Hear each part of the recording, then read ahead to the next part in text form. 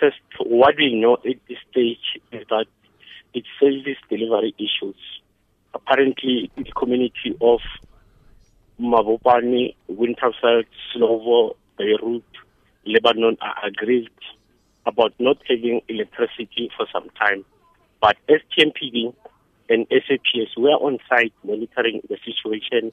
We like to advise motorists the streets like Morula View or Morula Sun Road, Bushveld Road, and Mulifi Matinta Road at this stage are barricaded with any tires or objects that are all over the road. So we advise motorists when they drive in those areas to be extra careful or use alternative roads.